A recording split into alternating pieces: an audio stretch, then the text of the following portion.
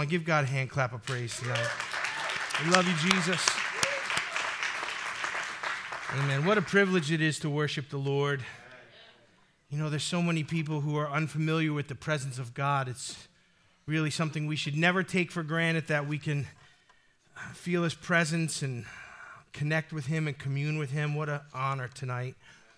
I know there's a lot of places we could be on a Wednesday night, but it's like that song, "No Place I'd Rather Be Than in God's House with my brothers and sisters just praising the Lord." And now we're going to get into the Word, so get your Bibles out tonight. We're in 2 Corinthians chapter 9, 15 verses. That's the whole chapter. We're going to cover that whole chapter tonight, God willing. I have notes for it, so let's just thank God, and we'll jump in, and I'll read the text, and we'll unpack it together. Father, I thank you tonight, Lord, for this opportunity in the middle of the week to come together and just to enjoy fellowship, enjoy worship, enjoy the Word. What a privilege it is for us to be part of the family of God. And I pray that you would make the Word come alive to us tonight as we prepared our hearts with worship. And I pray that you've tilled up good ground in us to receive the Word. And that, Father, what we hear tonight that's of the Spirit would go in us and never come out. But that we'd have it as a ready cistern within us to bring up anytime we needed the truth of your Word. I pray it in Jesus' name, amen. So chapter 9, 2 Corinthians, starts off with a really big word here. For it is superfluous. Wow. I think I need to sit down after that one. For it is superfluous for me to write to you about this ministry to the saints. For I know your willingness, of which I boast about you to the Macedonians, namely that Achaia has been prepared since last year, and your zeal has stirred up most of them. But I have sent the brothers in order that our boasting about you may not prove empty in this case, so that, as I was saying, you will be prepared. Otherwise, if any in Macedonia come with me and find you unprepared, we, not to mention you, would be put to shame by this confidence. So I consider it necessary to urge you, brothers, that they go on ahead to arrange in advance the previously promised generous gift, that the same would be ready as a generous gift and not as one grudgingly given due to greediness. Excuse me, it's time for a drink. Thanks. Verse 6, now I say this, the one who sows sparingly will also reap sparingly, and the one who sows generously will also reap generously. Each one must do just as he has decided in his heart, not reluctantly or under compulsion, for God loves a cheerful giver. And God is able to make all grace overflow to you, so that always having all sufficiency in everything, you may have an abundance for every good deed. As it is written, he scattered abroad, he gave to the poor, his righteousness endures forever.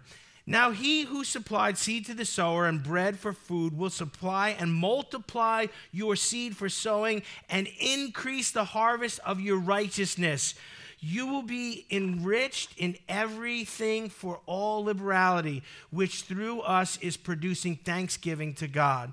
For the minister of this service is not only fully supplying the needs of the saints, but also overflowing through many thanksgiving to God. Because of the proof given by this ministry, they will glorify God for your obedience to your confession of the gospel of Christ, and for the liberality of your contribution to them and to all, while they also, by prayer on your behalf, yearn for you because of the surpassing grace of God in you. Thanks be to God for his indescribable gift. So this is the last part of Paul just talking about the offering that was given here. He's wrapping it up, and he's encouraging them. He's given his thoughts and his instruction and his encouragement to the Corinthians for their financial support, going over some logistics here and how to get it to, they didn't have, you couldn't wire it there. You couldn't use Venmo or PayPal. they had to walk it over there. So they're sending out emissaries. They're sending out this gift for the church in Jerusalem because they're hurting, and these churches have supported them. The verse 1 starts off with that big word, superfluous, and so it means redundant and necessary, redundant, unnecessary information. Do you ever know someone that would say stuff that you didn't need to hear over and over? Redundant, and you know it. It's kind of like, you ever hear that phrase, preaching to the choir? When you're telling somebody who knows something you know they know, and it's really, not necessary, and they know the information, and it's redundant, but it has to be said anyway. And that's what Paul's saying. He knows these guys know because they put into practice some of these principles, but he's saying some things here because it has to be said. Now, some of what's said in Scripture was for the people that it was being spoken to right at that moment. You understand that? But just because it was spoken to them right at that moment, that doesn't mean, well, that's not for us. Otherwise, God just gave us a nice book to read that has no implications in our own life. So, what's being said there is spoken to them, but it needed to be said even though they knew it, because we needed to hear it thousands of years later. I think in the Old Testament, in prophets like Ezekiel, specifically Ezekiel 38, the prophet Ezekiel lays out a prophecy that was going to happen thousands and thousands of years later, that he would be long dead and gone, and he'd never see it come to pass. And you think, well, the people of Ezekiel's day didn't understand Ezekiel 38, which talks about Gog and Magog, which we know are China and Russia and Israel in the last days. This whole chapter is here, to instruct the church and the Jews in the last days. But Ezekiel gave it, so he spoke it then, but it was for us now. Do you see the multidimensional nature of God's word? Prophecy is multidimensional. It has, when the prophet spoke, it had a current meaning, it had a future meaning, and sometimes it had past implications. So understand, God's word is, multidimensional. It has different meanings, and we need wisdom in the Holy Spirit to understand what's being spoken to whom and if it applies to us or not. Someone say amen. Verse 2 through 4, Paul acknowledges the Corinthians' willingness and zeal to give, and he notes that it's been an example and a motivation to other churches. Check this out. For I know your willingness, of which I boast about you to the Macedonians, namely that Achaia has been prepared since last year. Listen, and your zeal has stirred up most of them. Check this out. They're giving, they're responding in a really beautiful way, and what is it doing? The other churches are seeing what the Corinthians are doing, and it motivates them. I want you to pick up on this, because understand, as Christians, we're part of the body of Christ, so what we do personally will have a ripple effect throughout the whole body. And not only that, what we do as Christians will have impact in the world around us, because guess what? Whether we like it or not, the world is watching. They're watching you.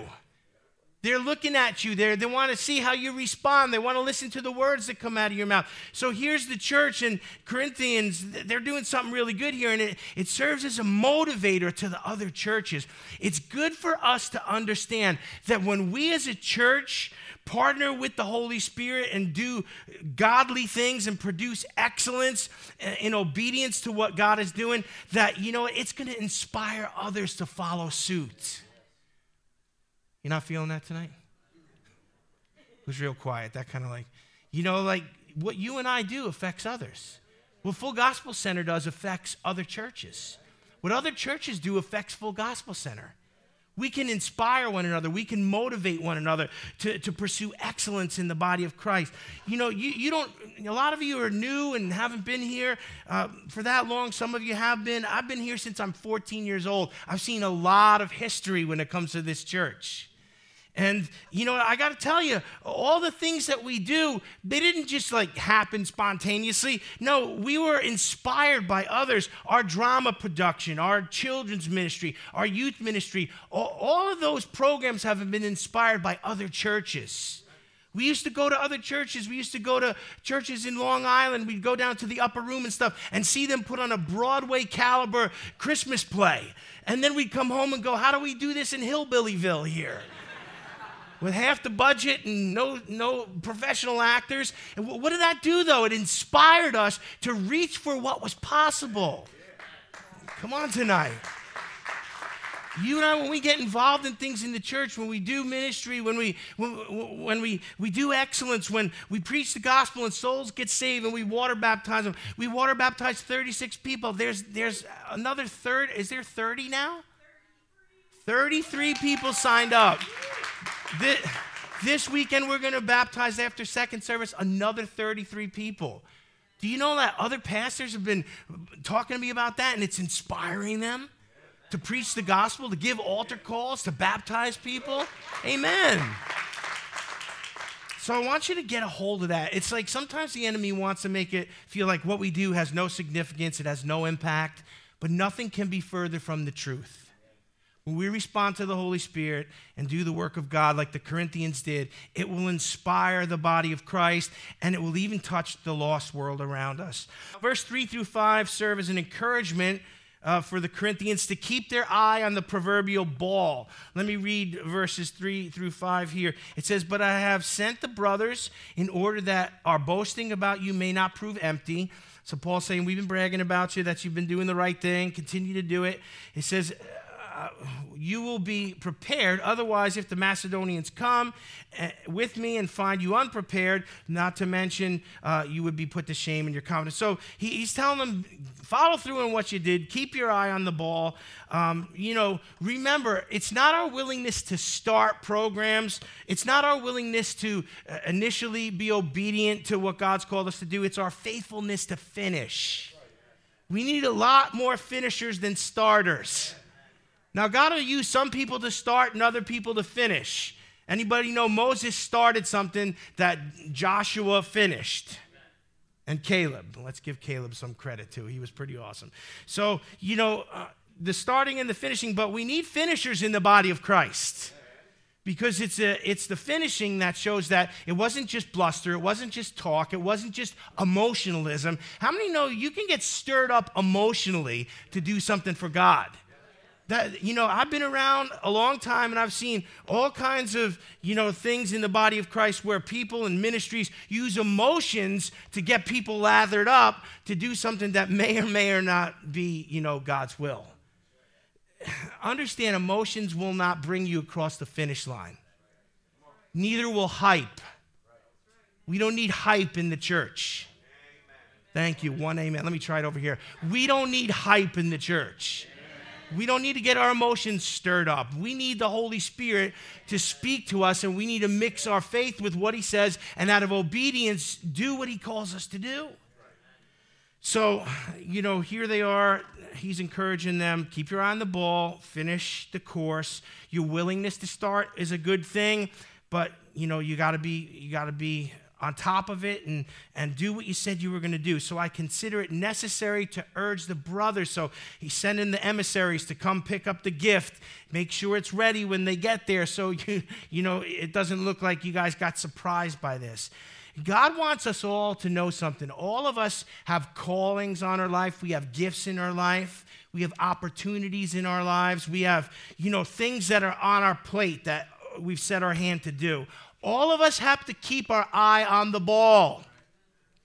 The enemy wants to distract you. He wants to confuse you. He wants to sidetrack you. So if he does, we don't have the time and the energy to do our thing and God's thing. So keep your eye on the ball. Do what God's asked you to do. Finish what you've started in the kingdom, and God's blessings will abound on your life.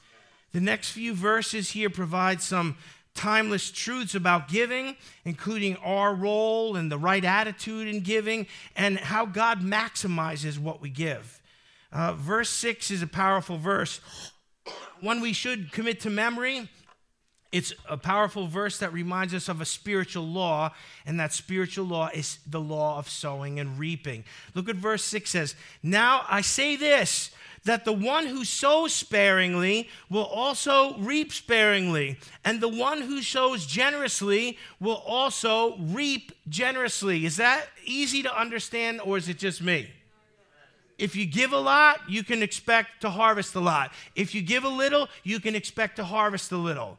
In an agricultural society like at Jesus' time, they understood this. You didn't put 1 or 2 seeds in the ground and expect the field to fill up.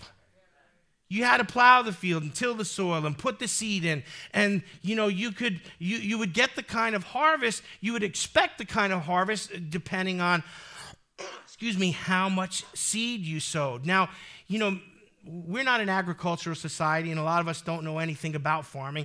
But the thing is, if you're a farmer and you plant fields, you know that you sow seeds in pounds per acre. When you put seed down, you don't just one here, one there. No, it's pounds per acre. There's certain things like clover and rye and stuff. The more you sow, there are some fields where they'll sow 100 pounds per acre of clover. And if you've ever seen a field like that, it's dense, it's thick, it's lush, it grows quick. You can cut it and bale it. It'll grow again. You can cut it. You can get three cuttings. I mean, it's just amazing, but it all depends on the pounds per acre. So understand the principle here. When it comes to giving, we don't want to be cheap. We don't want to be stingy. Why? Because nobody likes to wait for a harvest and it comes in, it's like, that's it? Anybody? You guys are a tough crowd tonight. No, we like a big harvest. We like a plentiful harvest. We like a lush harvest. Well, then we have to sow accordingly. And, a lot of people in life and even in the church expect $1 million harvest on a dime's worth of seed. Come on, anybody? You think, well, God, he multiplied the loaves, and so I'm just going to pray that. Yeah, there's some of that. We're going to talk about that a little bit. But the law of sowing and reaping defines what we should expect. If I sowed abundantly, I should, expect an abundant harvest. And that's the principle here. And there again, it's all up to us. We can't be coerced to give. We can't be forced. We've got to do it out of a willing heart. So can I say something to you? If you don't like the harvest you're getting, increase the amount of seed you're sowing. Man, I'm preaching a lot better than you shouting tonight. So, God's amazing grace and his mercy also factors in here, and I would be remiss if I didn't mention that. The Bible says that the rain falls on the just and the unjust. Some people do sow sparingly, and some people are cheap, and some people don't follow through, but God is gracious and blesses them anyhow. A lot of times we think, well, I'm just squeaking by here and everything's going good for me, and we think this must be all I have to do. Sometimes we're running on grace. It's total grace. Have you ever been in your car and the needle's way below E? Come on, and you're running on fumes, and like your family's looking at you and you're just thinking, you're like, come on, vapors,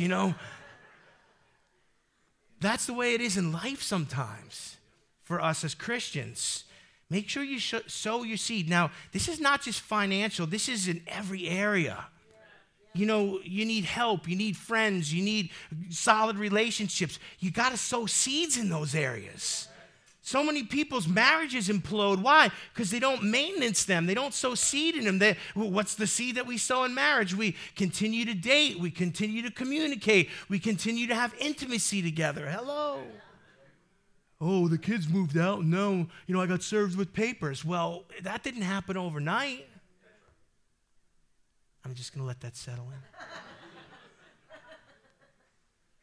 Help us to sow into our relationships, Lord. Help us to sow into our marriages, into the lives of our children. Help us to sow financial discipline and wisdom. Sowing and reaping, it works in every area of our lives. God's amazing grace sometimes allows the rain to fall on the just and the unjust. But if we're wise, we'll sow a lot of seed, a lot of pounds per acre, so we can expect a good harvest. Verse 7, our giving, especially with love offerings like this, has to be done voluntary and from a willing heart. I mention this over and over again because it's important. It says this in verse 7. Each of you must do as he has decided in his heart. You see, this is a heart thing. It's not emotionalism. It's not a dollars and cents thing. It's not a financial contract. Each of you must do has decided in his heart, not reluctantly or under compulsion, for God loves a cheerful giver. And there again, that's another very popular verse that a lot of us have heard in one way or another. And God just wants us to know as New Testament Christians, we're not forced to give. It's not like, well, if you don't give, you can't be saved. No, salvation is a free gift. We don't buy it. We don't buy God's favor. Come on. Well, I put a lot in the offering, so things should start going really good. I know sowing and reaping, but it's like God's grace and his goodness and his love is on us, and it's not because, we put money in a plate. I want you to get this. Too many times growing up as a young person, I wasn't hearing messages like this that, oh, you got to give and you got to sow and you got to blah, blah, blah, blah, and then offering and this and that. And if your wallet wasn't empty when you left, the preacher was mad. Thank God that we've woke up to that. In fact, some of you are new here, newly saved. You don't even know what I'm talking about. Where's my peeps out there? Shout if you know what I'm talking about. All right. Okay. So let's move on. Ignorance is bliss. So we give voluntarily. We give out of our heart, a willing heart, and we give with a cheerful heart, and that's a good thing. There's no room for coercion in the kingdom of God. If we give grudgingly, with a bad attitude, can I say something? Just don't give. I've heard people say, well, God loves a cheerful giver, but he'll take from an old grouch anyway. And you know what? No, keep it. God doesn't need your money. Full Gospel Center doesn't need your money. You sit there until God changes your heart and you can give. Even if you give $1, if you give something that clangs into plate, ching, ching, ching, and you're happy about it, that's better. Amen? Because, God doesn't want us having a bad attitude or feeling like, he made us or coerced us or fleeced us. It's not what the kingdom of God is about. And I'm glad Paul put that in here because the church needs to hear it. So he loves a cheerful giver. And here's 3 reasons why he loves a cheerful giver. Because a cheerful giver is someone who's overcome greed in their life. The reason some people get mad when, they're asked to give, or they don't want to go to church because they think they're going to have to give. They're mad and they're upset because they have issues with money. They're greedy and they don't want to share and they don't feel like they have enough and they don't want to. It's all, they're like Daffy Duck with the pearl. It's mine. It's all mine. It gets crazy. People are crazy out there. When you become a Christian and you see what God's done in your life and you see what your giving can do in the kingdom of God, it becomes a joy to give. And so if you're not cheerful, then, maybe, if I have to give grudgingly or when it's time to write a big check, it's like, oh, man, do I really have to? Then I have some greed issues in my life. The love of money is the root of all evil. Let me say it again. The love of money is the root of all evil. Now, God didn't say money was evil or money was the root. He said the love of it. You and I have to master this area of, finances and money and all of this stuff. And the only way we do it is to conquer greed. And the only way we conquer greed is by giving. So God loves a cheerful giver because it shows that person has conquered greed. Number 2, God loves a cheerful giver because giving mirrors our Heavenly Father. For God so loved that he took an offering for himself. For God so loved that he raised your taxes.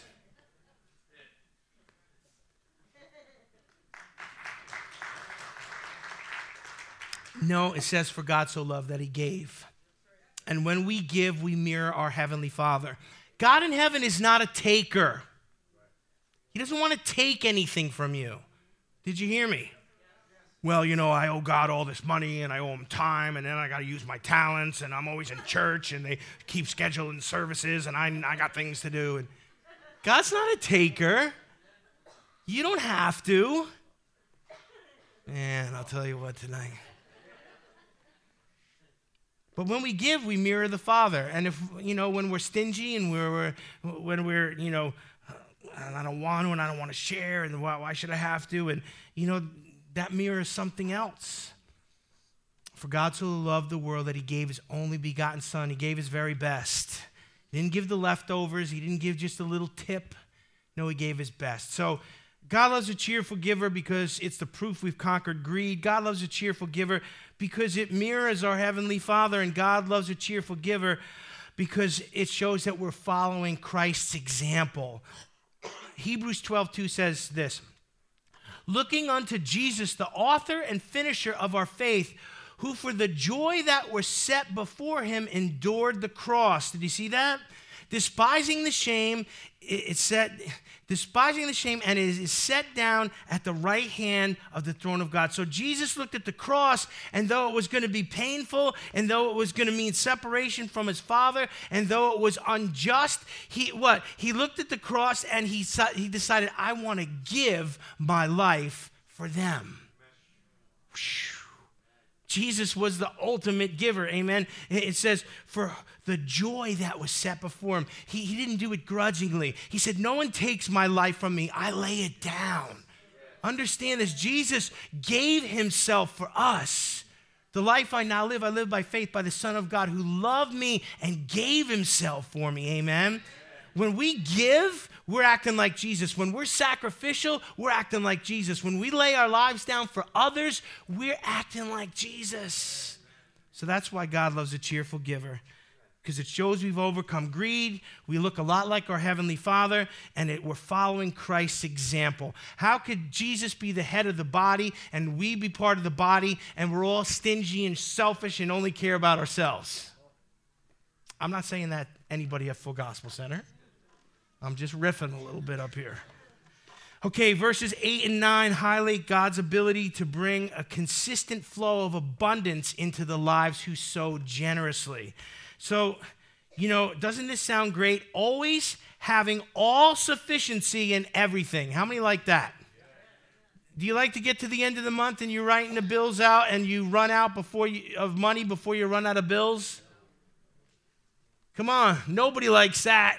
You got to decide, well, is it going to be the electric or the fuel oil this month? Some people are hurting so much now. I know you know this. The price of everything has doubled. The price of food is doubled. The price of utilities is doubled. Central Hudson, I don't know what they're doing over there. So I have NYSEG. I hear people tell me about their electric bills. It's just unbelievable. And so things are tight, things are tough, and here's God promising an abundance and sufficiency to those who sow generously. This is a good promise here. It says this, and God is able to make all grace overflow to you, so that always having all sufficiency in everything, you may have an abundance for every good deed. As it is written, he scatters abroad and he gave to the poor, his righteousness endures forever. So this is a promise here that if we sow, we sow liberally and we give and we're faithful, that God is going to bring sufficiency and abundance to us. Now, abundance is 100% the byproduct of God's grace in our life. Think back to the fish and the loaves when they fed the 3,000 or the 5,000. They had a little bit. You remember that? They only had a few fish and a few loaves. Jesus took what they had. What did that become? That became their seed. And what did he do with their seed? He multiplied it and he fed thousands of people. Are you getting this tonight? Come on, understand. Well, I don't have that much. Well, just be faithful to sow what you have. Just be faithful to give what he tells you. Why? Because he doesn't want to take, he doesn't want to take the last of what you have and leave you empty. No, he's about to multiply it back to us. Look, everything in my life, I can't afford anything that I have in my life. I can't, the car, the house, everything. It's all grace. Anybody else can relate to that? How God's prospered you, God's blessed you. Amen. Some of you, if you haven't experienced that, you're going to, as you continue to sow and you're faithful to the things of God in your life, you're going to see God's multiplication in your life. And it's an exciting thing. This is why I don't mind teaching on giving, because I know once people get it and they begin to do it, it's going to create a flow of blessing into their lives that, it's unstoppable. It's a good thing. I don't want your money. God doesn't want your money, but he wants you to be givers so he can bless you abundantly, so you never have lack. The blessing of abundance means, yes, God will take care of us financially, but there's so many other blessings that are more than dollars and cents. Verse 9 is a quote from Psalm 112 here, where, in the text here, if you see in verse 9 there, where you see the words that are big in italics in your Bibles, are they big like that? Those are Old Testament quotes. You guys awake? Anybody following me today? He scattered abroad, he gave to the poor, his righteousness endures forever. That's a quote from the Psalms, and it's in the New Testament. A lot of times, the Old Testament makes it into the New Testament, showing how the two work together. All sufficiency is a good thing, God's blessing. David said, I'd never seen the righteous forsaken or his seed begging for bread. And no matter what your situation is, be faithful, hang in there. Sometimes God doesn't come through in our timetable, but he always comes through, amen. So hang in there. Sometimes God makes us wait to see what we'll do. Do you ever something didn't go your way and you totally came unglued and you got really mad and you said things you shouldn't, even about God? Ouch. Sometimes God makes us wait to see if we're going to come unglued, if we're going to maintain our composure. Sometimes I know in my life it didn't go my way because God's like, now what? Now what, preacher boy? What are you going to say now? Let's hear what you still got faith? You got an attitude? This is the way God talks to me. Oh, we got an attitude now. Did you forget everything I did for you to get you here? So hang in there and have faith and continue to sow and continue to do the right things and stay away from sin and don't throw the towel in. And in due time, you'll reap. And if you sow sparingly, you'll reap sparingly. But if you sow abundantly, you'll reap abundance. Verses 10 and 11 serve as another reminder of how God multiplies what we have when we do what's right in his sight with a cheerful, humble heart. God provides for us the proof of his faithfulness by multiplying what we give, and then he demonstrates his grace on us when he pours out blessings that we never deserved. All of us need multiplication in our life. We need God to multiply what we have. Why? Because most of what we have in life is not enough, but it's a seed. And so there's some principles in here, the sowing principle, the seed principle. They're worth understanding. Listen to verses 10 and 11 here. Now, he who supplied seed to the sower and bread for food will supply and multiply your seed for sowing and increase the harvest of your righteousness. You will be enriched in everything for all liberality, which through us is producing thanksgiving to God. So there's a lot in there, something maybe to meditate on a little bit, but when we give, God takes it, he multiplies it, and then he pours his grace out upon it. And that's how we reap harvests that we never thought we could, and abundance, and how things in our life happen that, prayers being answered, and people we love getting saved, and our children getting right with God, and our marriages coming back together. This is all connected to this stuff. Amen. And it's not just dollars and cents. If you think this message is about money, you've totally missed it. It's about sowing and reaping. Whatever a man sows, he will reap. God will not be mocked. Paul wraps this whole thing up in the last verses here, 12 through 15. I'm so glad I'm wrapping this up tonight. Here, this chapter, thank God we got through it. Verses 12 through 15 says, for the ministry of this service is not only fully supplied, the seed of the saints. So your ministry is supplying people, the people in Jerusalem, but it is also overflowing through many thanksgiving to God. So a good work producing good fruit. Verse 13, because of the proof given by this ministry, they will glorify God for your obedience to your confession of the gospel of Christ and for the liberality of your contribution to them and to all.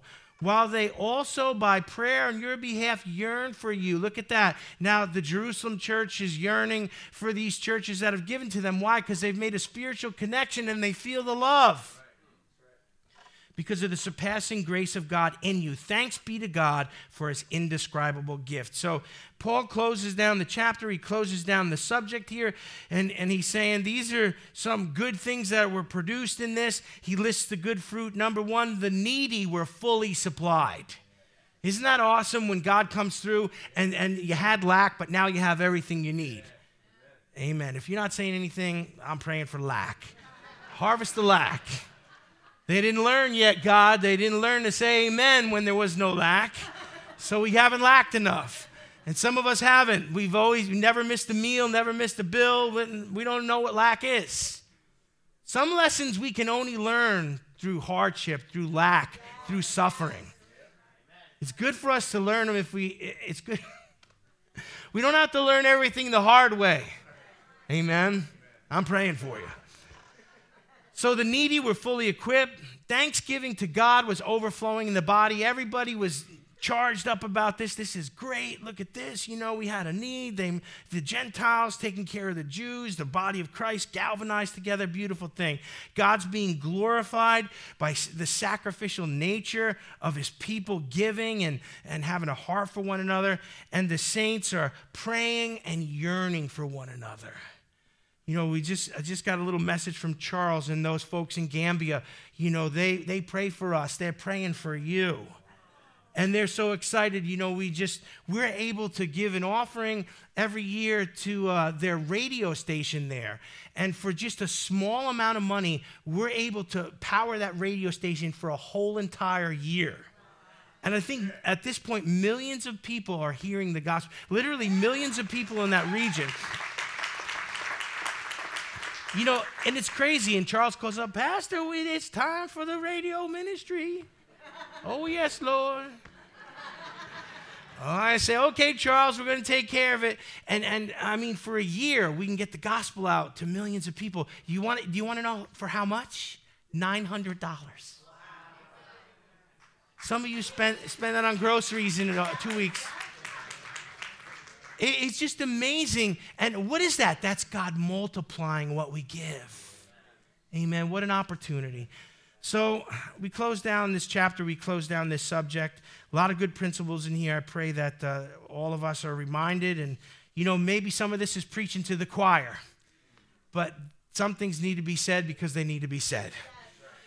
Father, we thank you tonight for this example of sacrificial giving. We thank you tonight for the apostolic order and structure that Paul shows us and all the principles that were taught in these lessons here. Father, we pray as we continue to unpack 2 Corinthians that you would continue to bring us to maturity and enlighten us and give us wisdom in all things so that the body of Christ would be fully immersed in the things of the Spirit, that we would be in step with the things of God, that we would sow our time and our talent and our energy and our focus into kingdom things so that the harvest of blessings and souls and answered prayers and breakthroughs and healed relationships would begin to overflow in the body of Christ. We ask all this in Jesus' name, and the church said, amen.